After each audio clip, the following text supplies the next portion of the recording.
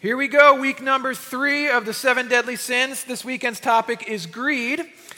Several months ago, my wife and I were in Peoria. My son was singing in some choir competitions down there, and so we were killing time between performances, and my wife and I found ourselves in a mall. And in that mall, we found ourselves in a game store, not like a Toys R Us type game store, but a game store that had all kinds of obscure board games. I'm not talking like Monopoly and Life. I'm talking weird board games. So I stumbled upon this, the 7 Deadly Sins, the board game. This is not a prop that I created. This actually exists. If you're wondering how to play 7 Deadly Sins, the board game, let me just read off the back of the box. To start the game, everyone must first go to hell on the game board.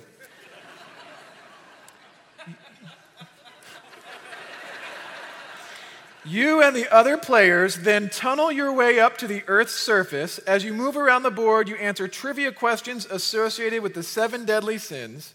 And when you land on a token square, you select a sin card and perform the appropriate sin if you are willing to do what it takes to earn the token.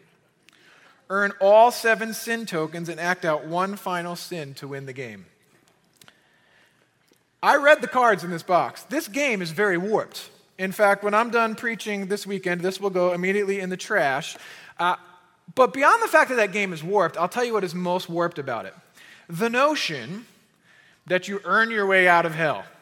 The whole point of this game is to earn your way out of hell. Now, the whole game is backwards, but we tend to fall into this trap, and I think it's important as we continue on in this series on the 7 deadly sins that we continually reframe the discussion to make sure that we are understanding what this conversation is all about. In no way, shape, or form do we mean to suggest by going through these 7 deadly sins that if we will clean our lives up enough, if we will become good enough as people, that God will then have to love us and accept us, thus earning our way out of hell and earning our way into heaven. That is not this conversation. That would be a perversion of what we find in the Bible. What the Bible instructs us towards is the reality that sin has broken and corrupted this world that God has created, including you and me. And God so loved us that he sent Jesus to meet us at the point of our need, to address our basic human problem at its root cause, which is sin. Jesus came, died on a cross, rose back to life, ascended to heaven, and one day will come again in order that the power of sin in our lives may be broken, that we may be forgiven and free, and that we can become the people that God created us to be both now and we can spend all eternity with him. That is the good news of the gospel of Jesus Christ, that we cannot earn our way out of hell, earn our way to heaven. It is a gift offered to us because God is loving and generous and merciful. So this conversation about the 7 deadly sins is our effort to the best we know how, cooperate with God's work in our lives. Once we respond to what Jesus has done on the cross for us, recognizing Jesus for who he is, repenting of our sin, recognizing we have a sin problem, and understanding that the only way to break free from it is through the provision of the cross, once that happens, then we live out our lives, doing our best to cooperate with God's work in our lives in the process of sanctification, becoming less like the corrupted versions of ourselves, because sin has so demented everything about our lives, and we cooperate with God to become more like the people he's created us to be. That's what this conversation is, and this weekend's topic happens to be greed. So we're going to look in Luke chapter 12.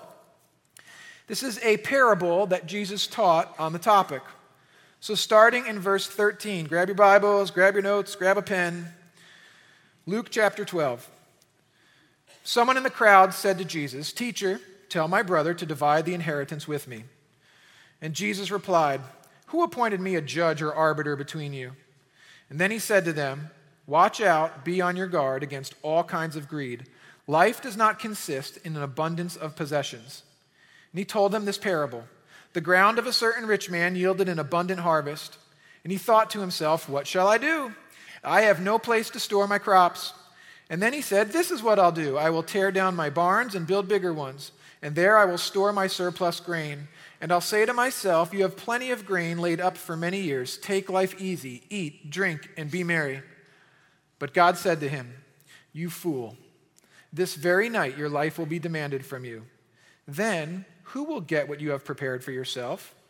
This is how it will be with whoever stores up things for themselves, but is not rich towards God." So Jesus finds himself in another situation where there's crowds, which was pretty common for Jesus as his ministry went more and more public. And someone in the crowd asks Jesus a question. And this question rolls into point number 1 in your outline, which is the fact that greed makes a promise to you and to me. And that promise is unbelievable life. Greed promises the good life. Let's take a look at this. Verse 13, someone in the crowd says to Jesus, "Teacher, tell my brother to divide the inheritance with me." And Jesus replies, "Who appointed me judge or arbiter between you?" Now, here's the reality. It would not have been uncommon in those days, not atypical at all, for people to ask a rabbi or a religious teacher to settle a dispute between two people. So this person is not asking Jesus anything that would be uncommon or abnormal. But Jesus refuses to function on that surface level of simply adjudicating the matter between two people. Jesus immediately wants to go to the root cause. Jesus immediately wants to go deeper. What is the underlying motivation? What is really going on here? That is what we are trying to do with this entire 7 Deadly Sins series. We're trying to go a little bit deeper, to offer a little bit more reflection on what is really going on in our lives. What are really the motivations behind what we do? And the 7 Deadly Sins, the list created several hundred years ago, is that. It's a diagnostic tool to help us get to the deeper level of what is really going on in our lives. And so Jesus is doing that here. And he says, watch out. Be on your guard, because life does not consist in an abundance of possessions. Be careful. Be on your guard. If you have to be careful and you have to be on your guard, chances are there's something sneaky that is lurking. So be careful. Life does not consist in the abundance of possessions. Now, this word life, you can use life as just merely talking about physical life, like I have air coming out of my lungs and blood pumping through my veins, physical life. But then you can talk about life, like having abundant life, having real life. That's what this is talking about. That real life, that unbelievable life, abundant life, free life, joyful life, quality of life, that kind of life does not exist in the abundance of possessions. The Gospel of John, chapter 10 says, "The thief comes only to steal and kill and destroy. But I have come that they may have life and have it to the full." This is Jesus talking. Then rolling forward in the Gospel of John says this, "Jesus performed many other signs in the presence of his disciples, which are not recorded in this book.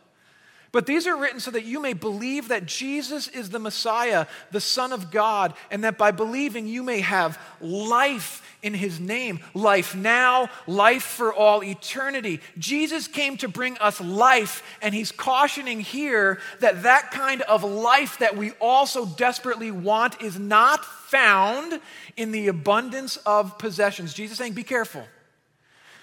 Because greed makes you a promise, greed makes me a promise that it cannot deliver on.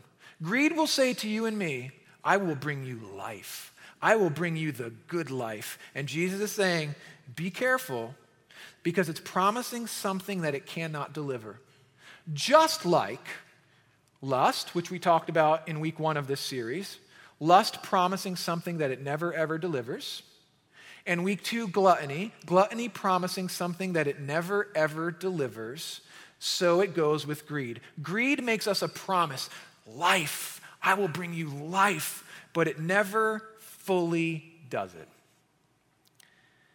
This conversation of the 7 deadly sins, if you remember, is a conversation about vices and virtues, words that we don't normally use in our culture. Just to refresh our memory on this as we continue in these conversations, the definition of a vice is this. Vices are character traits developed over a period of time through repetitive choices. So at a certain point, you make a sinful choice, and then you make it again, and you make it again, and you make it again, and the more you make that choice, the easier it becomes. It slowly becomes a part of your character, then it slowly becomes your default mode of operation, and then the vice has you. It becomes a part of who you are, and it takes you to a place you don't want to go.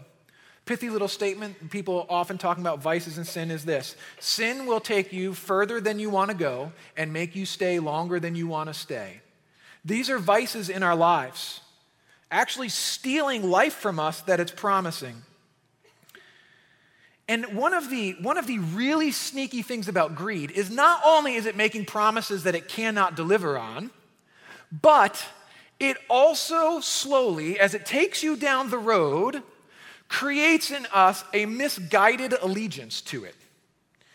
Job talks about it this way: if I've put my trust in gold, or said to pure gold, you are my security. If I have rejoiced over my great wealth, the fortune my hands had gained, if I have regarded the sun in its radiance, or the moon moving in splendor, so that my heart was secretly enticed, and my hand offered them a kiss of homage, then these also would be sins to be judged, for I would have been unfaithful to God on high. Sneaky stuff where we start to look to material possessions, look to money, to provide things that only God can ultimately provide in our lives. Another way of thinking about this is found in Ecclesiastes. We're going to touch on this briefly, and then later on in the message, come back to Ecclesiastes and look at it more in depth. This is Solomon, who was trying to figure out the meaning of life. So he tried it from every angle he knew, and this is part of his contemplation. I undertook great projects. I built houses for myself and planted vineyards. I made gardens and parks and planted all kinds of fruit trees in them. I made reservoirs to water groves of flourishing trees. I bought male and female slaves and had other slaves who were born in my house. I also owned more herds and flocks than anyone in Jerusalem before me. I amassed silver and gold for myself and the treasure of kings and provinces. I acquired male and female singers and a harem as well, the delights of a man's heart. I became greater by far than anyone in Jerusalem before me. In all this, my wisdom stayed with me. I denied myself nothing my eyes desired. I refused my heart no pleasure. My heart took delight in all my labor, and this was the reward for all my toil. Yet when I surveyed all that my hands had done and what I toiled to achieve, everything was meaningless, a chasing after the wind. Nothing was gained under the sun. That's not just Solomon's story. Celebrity after celebrity, professional athlete after professional athlete will say, I thought that when I climbed the mountain and got to a certain place financially, that would be life and life to the full. And almost all of them, to the number, will say, it simply did not deliver what it promised on. This is the alluring deception of greed. It makes the promise for unbelievable life, but it cannot deliver. And what is worse is not only is greed a liar promising something that it cannot deliver, but it actually wants to set itself up on the throne of our lives. In Colossians chapter 3, it says it very plainly.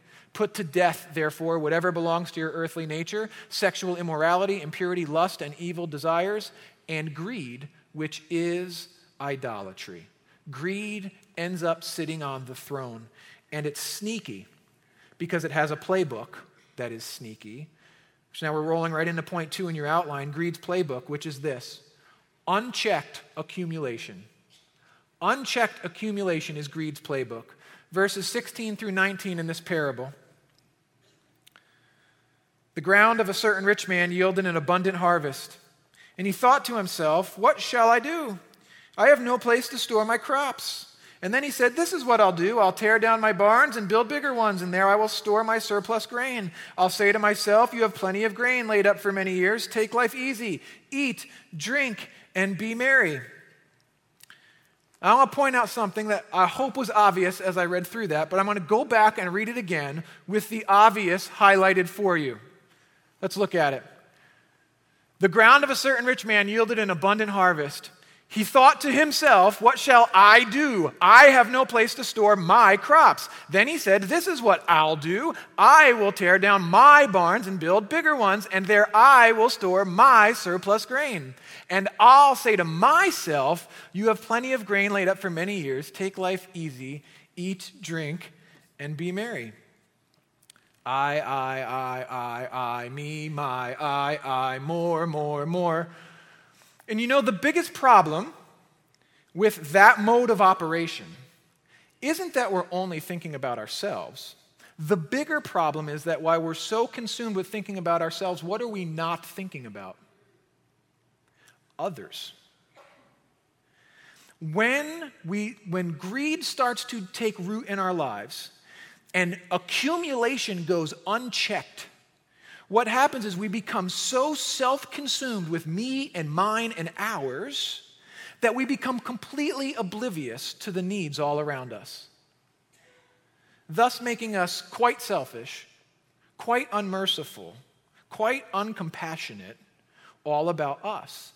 Now, this is the question that we have to ask here, because this guy in this parable has a bumper crop, and he builds bigger barns, right, to just to accumulate more of his stuff.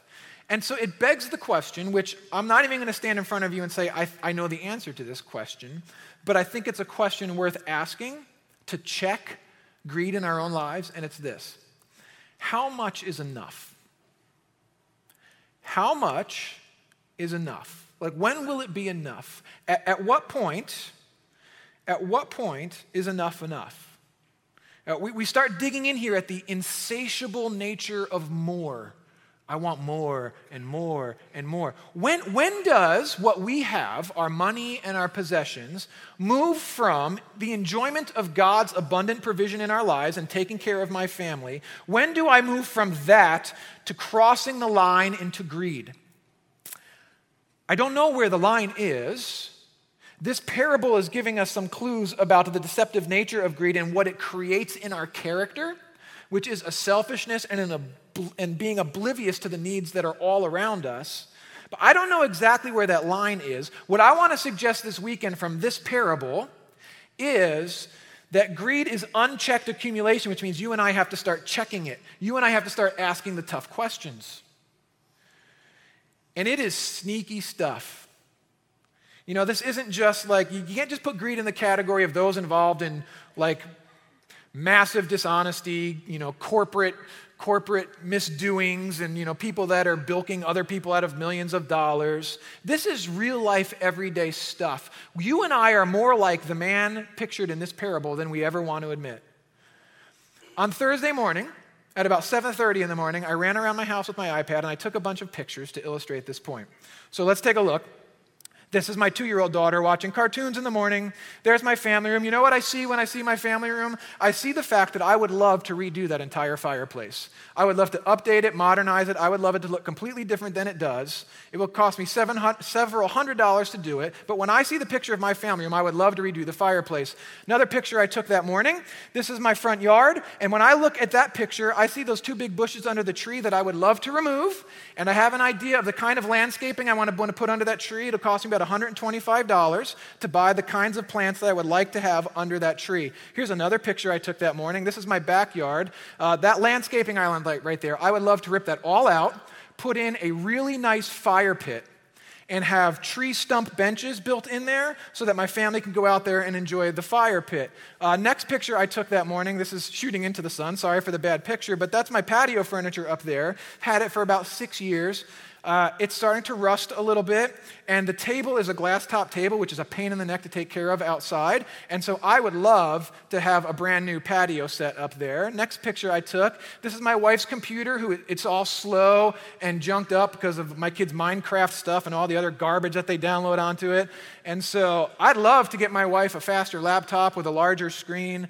Next picture I took here, this is one of my 4 television sets in my house, and I would love to replace this one. You know why? Because they're coming out with all these smart TVs now that are just online, which would be so convenient for the way we use that room. So I would love to just get rid of this TV and buy a smart TV. The next one is, this is my phone, which I've had for a few years, and it's just getting slow. You know, I used to push stuff and it would immediately happen, and now I have to wait like 3 seconds. Or, you know, this parked in our garage. This is my wife's 2007 Honda Odyssey. Have you seen the features on the new Odysseys? Oh my goodness. And so it goes. and it goes, and it goes, and it goes, and it goes. And when it goes unchecked, greed takes root. And the next thing you know, while we're keeping up with the Joneses, and we are buying everything that the commercials are selling us, because listen, the people that are selling this stuff to us know about greed. They know we're greedy. And you know what they do? They keep improving their products just a little bit so that you want the next bigger and better thing. And we buy it hook, line, and sinker, and so the story goes, and greed takes root. And we become self-preoccupied, completely oblivious to the fact that there are needs all around us. We become more like the guy in this parable than we ever want to think we are. We read this parable and we think this guy is completely ridiculous, and on some level, all of us are like that. Now, I know most of us aren't farmers. Some of us are. So we're not talking wheat and barns, right? We're talking that kind of stuff. We're talking suburbs stuff. And this guy says, I'm going to relax, eat, drink, and be merry. That is, I guess the modern day equivalent of that is YOLO. If you don't know what that is, just ask someone much younger than you. They will fill you in. It's this idea that I just want to squeeze out of life everything that I possibly can. I just want to get out of life everything that I can possibly get out of life. And I would say that's not a bad thing. That's not a bad desire to want to get everything out of life, recognizing that God gave us life and He's a good God and life is a good thing. It's just that when we think that greed is what's going to help us do it, it's a lie. Greed promises something it can't deliver. It sets us on a course of action towards unchecked accumulation, and what happens is that the preoccupation with self ends up being a neglect of other people and direct disobedience to God's repeated commands for us to love and care for each other, to be compassionate and generous, meeting the needs of other people. Greed not only wants to set itself up as the king of our lives, it's not only a liar promising something it can't deliver, but it actually makes you and I disobedient to the very heartbeat of God. Greed is not something to be messed with, which leads us to number 3 in your outline, which is greed's problem. Greed's big problem is that it generates in us unmerciful short-sightedness. Unmerciful short-sightedness. Look at verses 20 and 21 in this parable. God said to him, "You fool, this night your life will be demanded from you. And then who will get what you have prepared for yourself?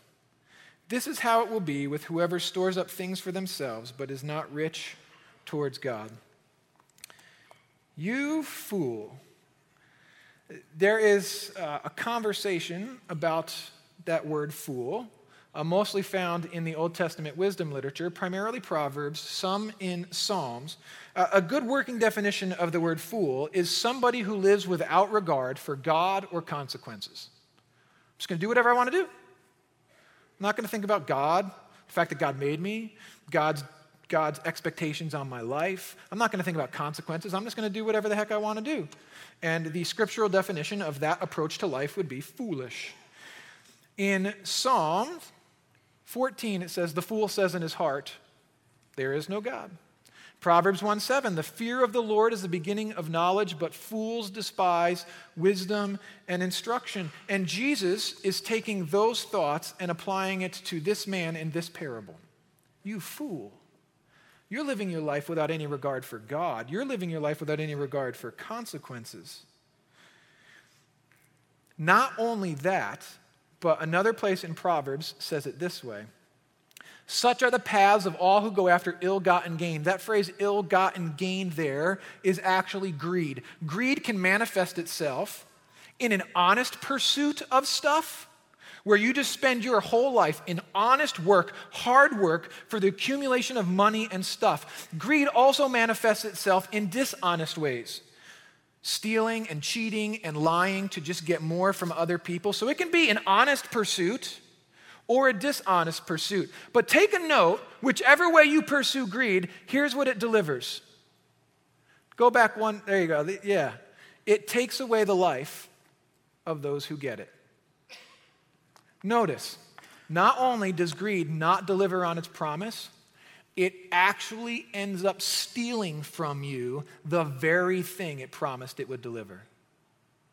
Greed is nasty stuff. And then there is a somewhat rhetorical question asked at the end of this parable in verse 20. Who will get what you have prepared for yourself? So let's say you spend your whole life believing the promise of greed, that it will somehow provide for you life. And you accumulate, and you accumulate, and you accumulate, and you accumulate, and you accumulate, and you die. Who gets it? And what are they going to do with it? Now we're back to Ecclesiastes and Solomon's contemplation of these topics. This is interesting stuff. In Ecclesiastes chapter 2, Solomon is contemplating that exact same question that Jesus is asking at the end of this parable. I hated life because the work that is done under the sun, and I want you to pay attention to how many times under the sun appears here, and it appears all throughout the book of Ecclesiastes. It's actually the key to unlocking what in the world Solomon is talking about in Ecclesiastes. All the work that is done under the sun was grievous to me. All of it meaningless, a chasing after the wind. I hated all things that I had toiled for under the sun, because I must leave them to one who comes after me. And who knows whether that person will be wise or foolish, yet they will have control over all the fruit of my toil into which I have poured my effort and skill under the sun. This too is meaningless. So my heart began to despair over all my toilsome labor under the sun. For a person may labor with wisdom, knowledge, and skill, and then they must leave all they own to another who has not toiled for it. This too is meaningless and a great misfortune. What do people get for all the toil and anxious striving with which they labor under the sun? All their days their work is grief and pain. Even at night their minds do not rest. This too is meaningless. A person can do nothing better than to eat and drink and find satisfaction in their own toil. This too, I see, is from the hand of God.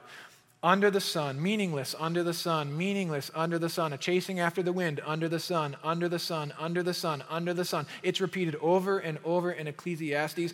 What do you think Solomon wants you to think about? Perhaps what Solomon has concluded is all of this is meaningless unless you go above the sun. If you reduce life only to your mere mortal life, without any recognition of God, of eternity, of God's purpose for your life, if you only contemplate all of this stuff under the sun, it will result in despair and meaninglessness. What Ecclesiastes is trying to get us to recognize is, yes, just contemplating all of this under the sun is meaningless, does bring despair, but once you can climb your mind in your heart above that sun to the creator of life, then all of a sudden hope and meaning and purpose begin to take root above the sun. This is the same thing that Jameson was talking about last week with the conversation about gluttony. We need food to live. So by definition, we are dependent creatures. We need something outside of ourselves to exist. So food, our desire for food, actually coaches us to recognize that there is something outside of ourselves that we need for life. Same thing with this conversation. And this parable ends actually with the antidote or the cure for greed. It says, this is how it will be with whoever stores up things for themselves but is not rich towards God. If you want to overcome greed's nasty grip on our lives, then we need to intentionally become rich towards God. Okay, so what does that look like? Well, I think some really good handles for this are found in 1 Timothy chapter 6. If you have a pen, get ready to write some things down because there's actually a pretty quick list in here that give us some good handles on this. It says, command those who are rich in this present world. Let me stop there for a second. Command those who are rich in this present world. So who do we put on that list? Bill Gates, right? You just want to start listing rich people? Let's think about this for a second. Command those who are rich. You came to church with clothes on your body. You probably had multiple outfits to choose from. I know when I walked into my closet this morning, I chose from one of about 50 shirts. I don't know how many you have in your closet. But you probably had choices about ensemble that you put on today. You are probably not sitting here thinking about where your next meal is coming from. In fact, some of you are merely contemplating when I'm going to shut up so you can go to whatever restaurant you have already chosen. You will go home to your house with a roof, which is probably conditioned. So if you're chilly, you can turn on the heat. If you're a little bit hot, you can turn on the air conditioning. You will lay down on a soft bed. By all biblical standards in the contemplation of rich and poor, I would contend that there might be a few poor among us, but 99.9% of us that are collected at Christ Community Church this weekend are rich. Now let's read this verse. Command those who are rich in this present world not to be arrogant, nor to put their hope in wealth, which is so uncertain, but to put their hope in God, who richly provides us with everything for our enjoyment. Command them to do good, to be rich in good deeds, and to be generous and willing to share. Here's the quick list found in these verses. If you want to really, in a reflective and meaningful way, contemplate, does greed have any kind of grip in my life, and what can I do to loosen its grip? These are the things we do intentionally. Don't be arrogant. Don't trust in money. Enjoy life without being selfish. And be generous. Start working on those things intentionally. As intentionally as the things I contemplate around my house that I would like to improve, which seem to occupy my mind all the time, I start trying to make that list more intentional to loosen the grip of greed in my life.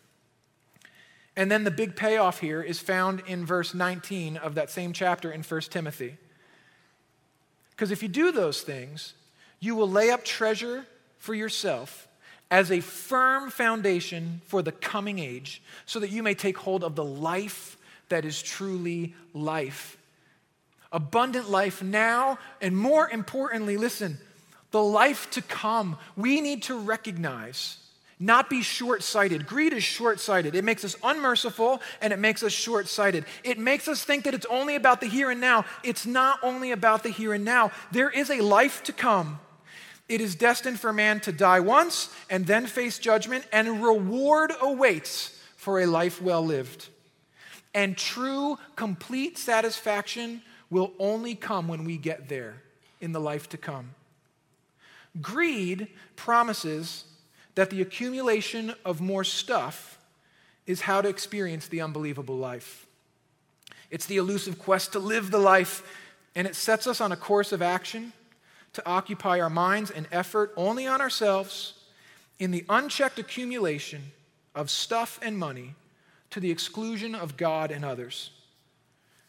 And it results in us missing the very thing we thought it would provide.